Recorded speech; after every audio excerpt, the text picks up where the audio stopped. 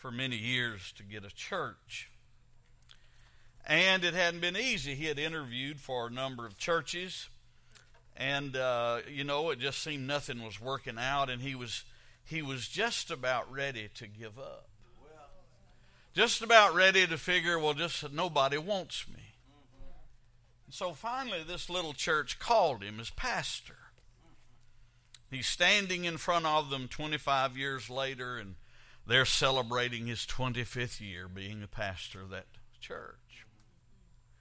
Well, he knew he wasn't much of a preacher. He knew he really wasn't much of a pastor. So he asked the chairman of the deacons when the service was over, he said, I don't understand. He said, I know I'm a weak preacher and I'm not really the pastor I ought to be. He said, why have y'all kept me these 25 years? And the chairman of the deacons looked at him and he said, well, I'll tell you the truth, we weren't looking for much of a preacher to start out with. And secondly, you fit the bill perfectly. Well, you guys hit it good, didn't you?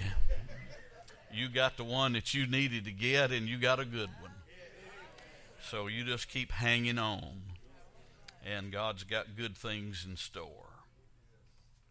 This morning we talked about keepers of the message and how we need to continually get out the Word of God, covenanting together as pastor and people with the Lord. And we shared some thoughts about that. And this morning, now again, we're going to follow up with that in talking about one purpose. There are a lot of things the church does, but there's really only one purpose. Now, I got a little nervous this morning, and the reason for that was in the first service, and some of you may at times come to the first service, they have this clock on the wall back here that they project up. Now, I can't read that one over there on that side because I took my glasses off, and so I can't see past where I'm at much. But you'll be thankful when I leave here that I put them back on. But it started counting down the time to the service. I was nervous because I kept waiting to see it flash back up there when I was supposed to shut up and stop. It'd just start winding back down again, and just clicking the time off. So I'd know when I was supposed to get on. If God is going to use us, whether we are a Sunday school teacher or a deacon or a pastor or a church member, then we must choose one great purpose in our lives. I think the great purpose that every Christian ought to have for his life is the purpose that Paul reveals in verse 20 of the Philippians chapter 1, and we'll look at some other verses in a moment, but I wanted to lift that one verse up because we find in that the one purpose that we have to have. According, he says, to my earnest expectation and my hope, that in nothing I shall be ashamed. And here comes that word, but with all boldness as always. So now also Christ shall be magnified in my body, whether it be by life or by death. The Williams translation is out of print, but it puts it this way: in accordance with my eager expectation and hope, that I shall never disgrace myself, but that now as always hitherto, by my all-conquering courage, whether by living or by dying, Christ will be honored in me. What is the one absorbing purpose? That Christ shall be magnified in my body. To me, I cannot think of any greater purpose in life than that, and that ought to be the sole and the chief purpose of any Christian, no matter what his calling may be. I hope you understand, I'm not talking about a preacher, I'm not talking about a missionary, I'm not talking about an evangelist, I am talking about Christian. If you are a Christian, no matter what other occupation or position you may hold, the main thing, the great purpose is that Christ shall be magnified in my body. Now, the interesting part comes when we have to ask the question, and I've always shared with people my method of Bible study will drive some people crazy, but it's a method of asking questions. I just keep asking questions.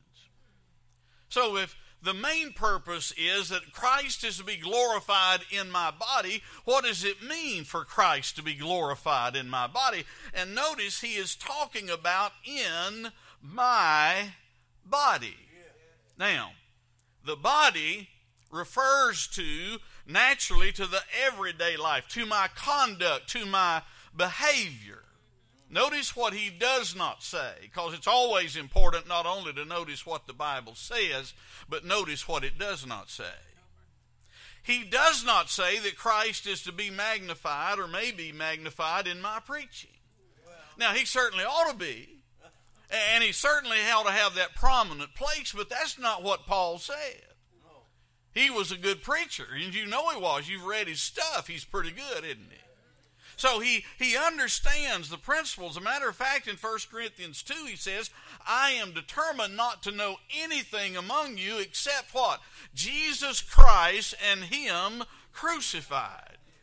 So Christ was manifested in his preaching, magnified in his preaching, but that's not what Paul's talking about here. He does not say that Christ may be magnified in my writings. And yet if you read the writings of Paul, you tell me, did he magnify Christ in his writings? Yes, he did. But that's not what Paul said. What Paul says is that Christ was to be magnified in my body, in my everyday life, the way I walk, the way I eat, the way I behave myself, the way that I work. When Paul was making tents while he was living in Ephesus, he said, I want Christ to be magnified in my body, even if I'm making tents. So the physical, everyday life, not just the religious life. I heard a young preacher say a remarkable thing after he came to the realization of some deeper things in his life, and here's what he said. I lived on Sunday in the spirit, but I lived on Monday through Saturday in the flesh. He said I had more sense than to know. He said that I could not preach on Sunday without the power of the Spirit, but I was an idiot during the week thinking I could live Monday through Saturday without the power of the Spirit. He woke up and thank goodness. I had more sense, he said, than to know that I couldn't preach by myself. I had to have the anointing and the filling of the Holy Spirit of God. And yet I lived the way I lived during the week, and I was preaching in the power of the Spirit on Sunday, but the rest of the week I was living in the flesh, and that's what Paul is talking about. Paul says, I want Christ to be magnified in my body, not only when I'm preaching, but also when I'm witnessing, but also doing anything that I do, whatever that is.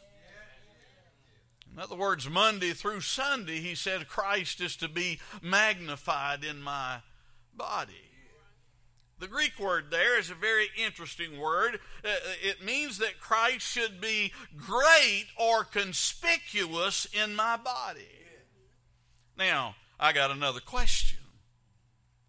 Do you like to be conspicuous?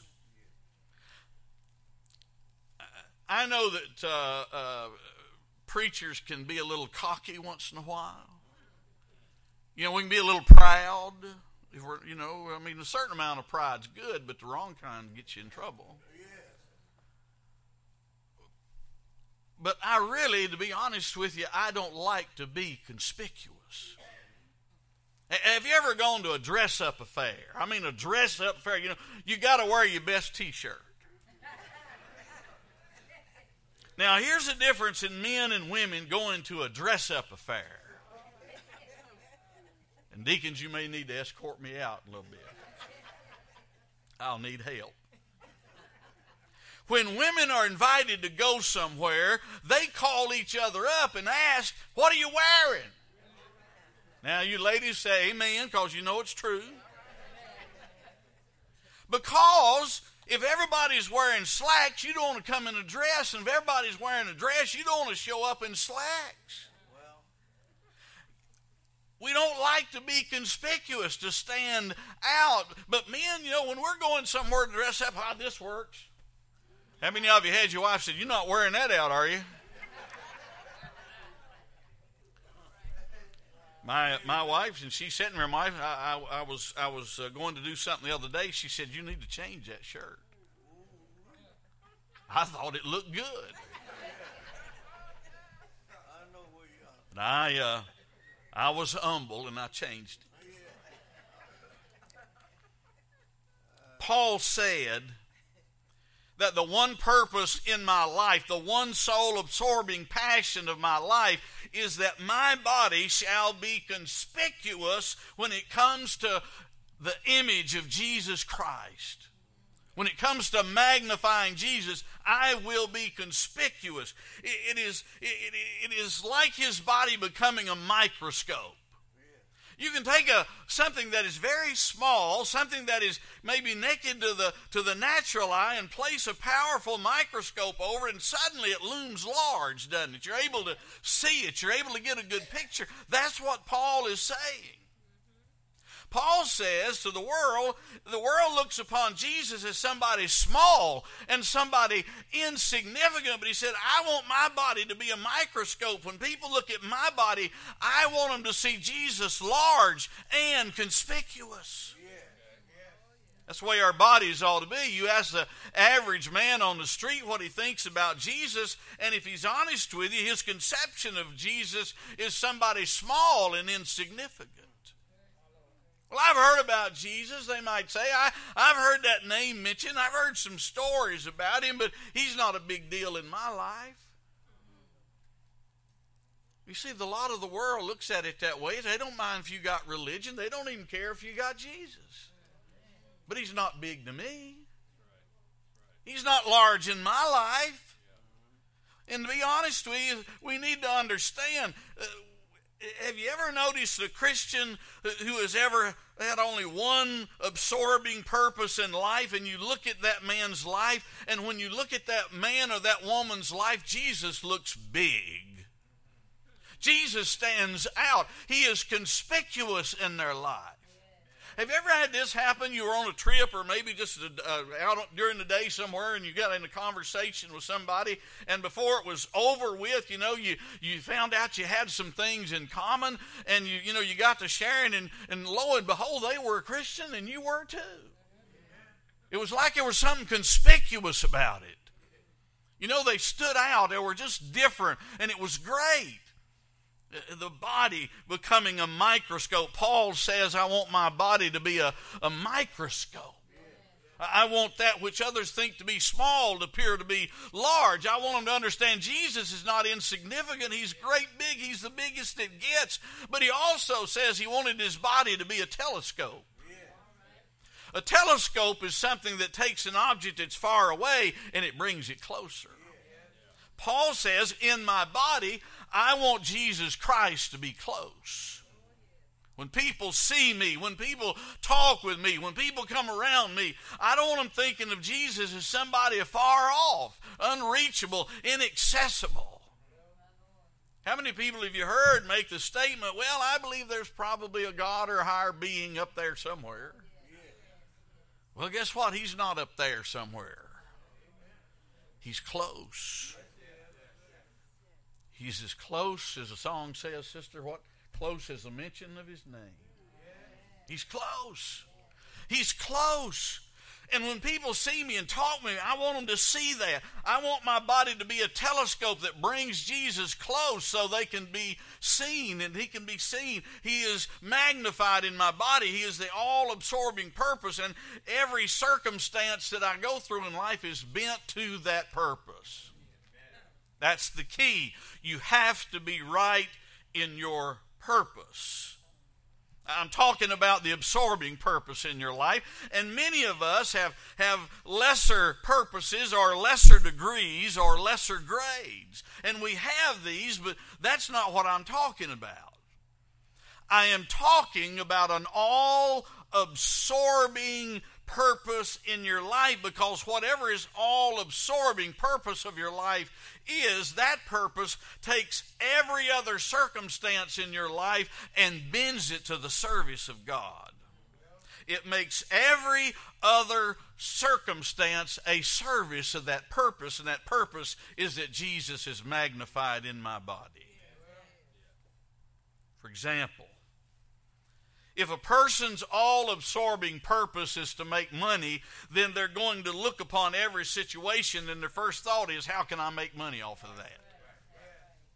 He's going to take every circumstance and make that go in line with his purpose. If a man's primary or chief purpose in life is to gain an education, then everything in his life becomes geared toward that purpose, submitting to that purpose. He's not going to get involved in anything that would contradict that purpose.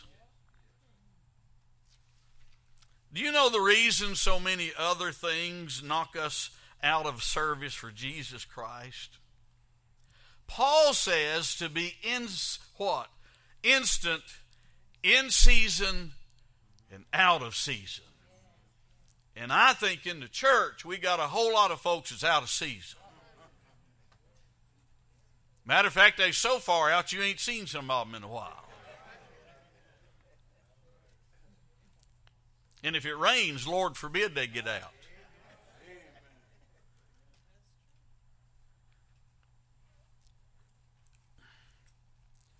Paul says to be instant in season. Now, that means to serve the Lord when it's convenient, even if it's out of season. Even if, you don't feel like it. Even if times are bad, you don't let it stop you. You know why some people let the rain keep them out of the house of God on the Lord's day? Because their all-absorbing purpose is not that Christ will be magnified in their body. They are at the mercy of circumstances, and circumstances determine their faithfulness to God. I can tell you this, I couldn't tell you everything there is about you because I don't know you that well. But I can tell you one thing for sure. If Christ is being magnified in your body, it will show. But if he's not being magnified in your body, if he's not the all-absorbing purpose in your life, then you're a slave to the circumstances around you. And we use that word but a lot. Well, I wanted to be there, but. And the one that always gets me, brother, is when they say, well, I'm not going to be able to be there with you, but I'll be there with you in spirit.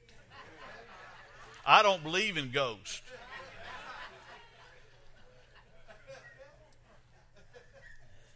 Now, it's different if they say I can't be there, I'm going to be praying for you. Don't tell me you're going to be here in spirit, because that scares me. Me and the choir both going out these two back doors if that happens. Here's what the difference in Paul's life was. Paul did not let the circumstances dictate what he did with his life. Paul dictated the circumstances. If he was put in prison, he made the prison an experience. Submit to his purpose was to let Christ be magnified in his body. He's in jail. Him and Silas, they're singing at midnight. The jailer gets saved. His family gets saved. What did he do? How did that happen? Because he let the overwhelming, absorbing purpose of his life, he let Jesus be magnified in his body in jail. He's a prisoner. And Christ was magnified in his life, and somebody got saved because Paul was in jail. He got on a ship and he tried to tell him not to sail. No, sir, don't get on this boat. You better not sail. It's going to crash. There's going to be a problem. But they ignored Paul and they took the advice of those who were supposed to know stuff. He gets on the ship's wrecked, they're cast on an island. What does Paul use the experience to do? Well, he tells them about Jesus, and some of them get saved. Even in a shipwreck, Paul allowed his one all-consuming, absorbing purpose to magnify Jesus in his body. He did it, and it glorified the Lord. And if you follow the life of Paul, you'll find that he would preach at the drop of a hat. It didn't make any difference to Paul what the circumstances were. He had one all-absorbing purpose and was a slave and a servant to that purpose. I'll never forget one time I had a funeral for a lady in a church I was serving, but we didn't have it at our church. We had it at another church. Some of her family went to another group of folks. It wasn't quite like us. And there was 5 or 6 preachers on the platform beside myself. Well, I thought to myself, that's at least 5 too many. No, don't y'all go nowhere. You had to be careful up here sometime. I kept waiting for somebody to get up and do something. And nobody did anything. And they're all sitting there. And finally, one of them got up and did something, and all of a sudden, the rest of them got inspired. And all 6 of them spoke. And I'm thinking, what you waiting on? God called you to preach. He didn't call you to sit there and think about whether you got anything to say or not. You know, you ought to have something to say for Jesus. Let him be magnified in your body. It's the only way you're going to make it in your Christian life. It's the only way you're going to be consistent in your life. You need to look upon every circumstance and every situation in your life, whether it's good and bad, and say the one purpose in my life is that Jesus be magnified in my life. Now, how can this circumstance serve that purpose? It will make a difference. Look for a way to use it. We recently went, and I told y'all about it. We recently went to England to see our daughter in England, and since we had an conversation, by the way, when I came back in for the second service. One of the brothers said, "I thought you'd go to North Carolina." I said, "Well, they retired me and rehired me. Remember, I told y'all that this morning, and I told you why. They got me cheaper the second time around." On our trip to England, when we got to Orlando, we had a friend carry us. We didn't want to leave the car parked up there for a month because we had the time off. We could go for a month to see my daughter and her husband and 2 of the grandsons we were looking for. Well, the plane was supposed to leave about 7 that night. Well, at 10 o'clock, they canceled the flight, mechanical trouble. Well, that's not good. Well, the week that we were doing that was spring break week, and all the motels was full. I wasn't going to call my friend at 11 o'clock at night and say, "Come get me and bring me back tomorrow." So Shelby and I ended up spending the night in the airport. Now, if you've never done that, one night won't kill you. It'd be a good experience. But let me tell you, we could have been aggravated and fretted and mad and upset, and we're not perfect. We get aggravated and mad and upset occasionally. By the way, 50 years of marriage, we've never had an argument. We have had several lively discussions.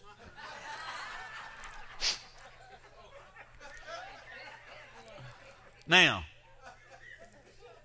God led us in that 24 hours we had to stay in the airport in Orlando to different people that were in that airport as well. And one in particular lady we talked to for about 2 hours, and we had an opportunity to witness and to talk to that young lady and others. Now, we could have been fretted and aggravated, but I have to practice what I preach sometimes, brother. Well, I really supposed to do it all the time. But see, we could have been upset by the circumstances, but we use the circumstances and say, "Well, we're here, let's talk to folks." And so we did. It makes all the difference. I can tell you right now, God is not going to be able to use you until you come to the place where you say, "Lord Jesus, use my body as a magnifying glass, a telescope. I don't care how you use it, and I don't care what the circumstances are. All I want to do is that you be magnified in my body." You guys have been together 19 years. Guess what he wants to do? The same thing he did 19 years ago. To use y'all together to let him be magnified in your church body, in your individual bodies, and people come to know Jesus. There's one purpose. Now, it has to be done in a certain manner because I want you to notice again verse 20. He is to be magnified in our bodies at any place. Look at what Paul says. "According to my earnest expectation and hope, that in nothing I shall be ashamed, but with all boldness as always," notice these next few words, "so now also Christ shall be magnified in my body, whether it be by life or by death." If you don't mind writing in your Bible, circle or underline those 2 words, "now also." Paul says, I've always had as a supreme purpose that God shall be magnified in my body. Now let's identify the now also, because that's important. Where is Paul? What is Paul's now also? He's in jail. He's in prison. And a lot of people say, how unfortunate, poor Paul, he's in jail. You know, boy, that'll quiet his preaching down. That's going to destroy Paul's witness. He's in jail. Paul, you said your purpose is you want your life, Christ to be magnified in your body. We'll just put you in jail and see how it works out for you. Well, Paul says, well, every other place I've been, I let him be magnified in my body. Every place, any place, that's what I want. Now also, Christ is going to be magnified in my body even if I'm in jail. In every circumstance. See the result when you have this as your purpose, it works. You will find it true that whenever you submit your body to the Lord Jesus Christ for this purpose, he will be magnified in any place, even in jail. Now, back up with me to verse 13 and see what he says. So that my bonds in Christ are manifest where? In all the palace. The Greek word palace means Caesar's court. Think about it, Caesar's court. The magnificent opportunity that Paul had. He stood before a lot of bigwigs and he stood among the poor too. But look at the opportunities he had. You know, they wouldn't let him come in and preach the gospel, so he did the next best thing when he stood before them. And the Bible says Felix trembled when he heard the message. It didn't matter where Paul was. He said, well, you know, it looks kind of rough, you guys being here. I mean, I'm in prison. I got chains on me, and yeah, kind of draggy, I guess. But let me tell you about Jesus. Let me tell you what the Lord's doing for me. Well, you're in jail, Paul. Yeah, but it's a glorious thing. And people come to know Jesus. The opportunity. He says, now since I have this all-absorbing purpose in my life, the bonds of Christ are manifest in all the palace. And then the verse goes on and says, in all the other palaces or places. At any place, but also at any price. See now also Christ shall be magnified in my body, in verse 20, whether it be what? By life or by death. At any price, Paul wanted Jesus to be magnified in his body. Jesus is going to be, Paul said, Jesus is going to be magnified in my body even if it kills me. You ever said that phrase for, if it kills me, I'm going to do that. Paul said that about talking about Jesus. Letting him be magnified in his body. He's saying whether by life or by death, it's immaterial, it does not matter. He's going to be magnified in my body at any price. Now I want you to turn over in 2 Corinthians and chapter 4. 2 Corinthians chapter 4, and we'll pick up reading in verse number 7.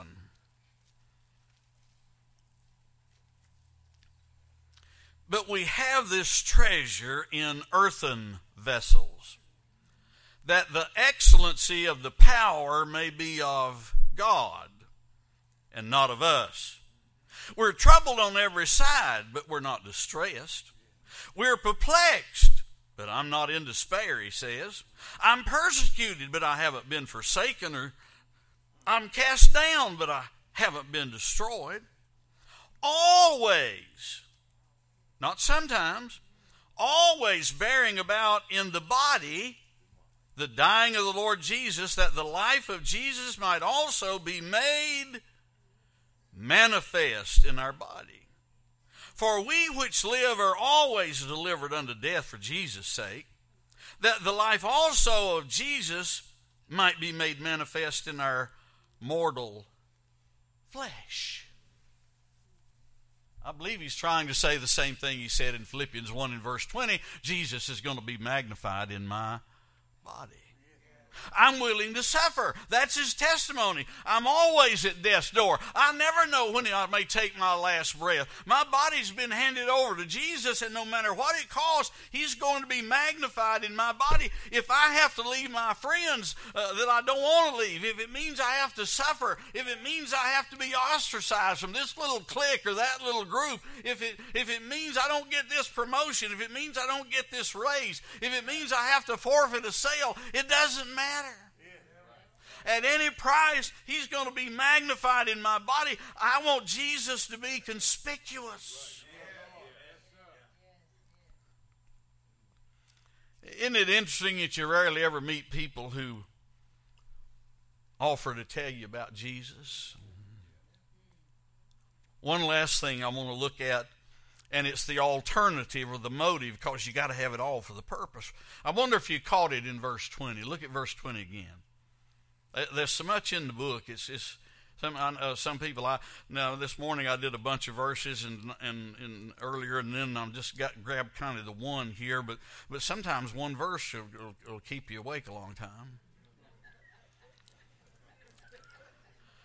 According to my earnest expectation and my hope, that in nothing I shall be ashamed, but, there's the contrast, that with all boldness as always, so now also Christ shall be magnified in my body, whether it be by life or by death. The word but, that in nothing I shall be ashamed, but, on the contrary, Christ will be magnified in my body. You see, Paul says the only alternative to Christ being magnified in my body is disgrace and shame. It's either disgrace and shame or Christ being magnified in my body. That's the motive. That's the alternative. And Christian, there's only one alternative. It's either Jesus Christ magnified in your body or you're a disgrace to Jesus Christ. There's no middle ground. There's no option 3. Either I am ashamed of Jesus, ashamed of my faith, or Jesus is magnified in my body. That's the very reason that in some of us, Jesus is not being magnified in our body because we're ashamed of him. Now, you wouldn't want to admit to that, but if you act one way at church and another way the rest of the week, you're ashamed of Jesus. There is no middle ground. You can't be like that preacher and preach in the power of the Spirit on Sunday and live in the flesh the rest of the week, Monday through Saturday. You're either magnifying Jesus every day in every place, no matter what, or you're ashamed of him.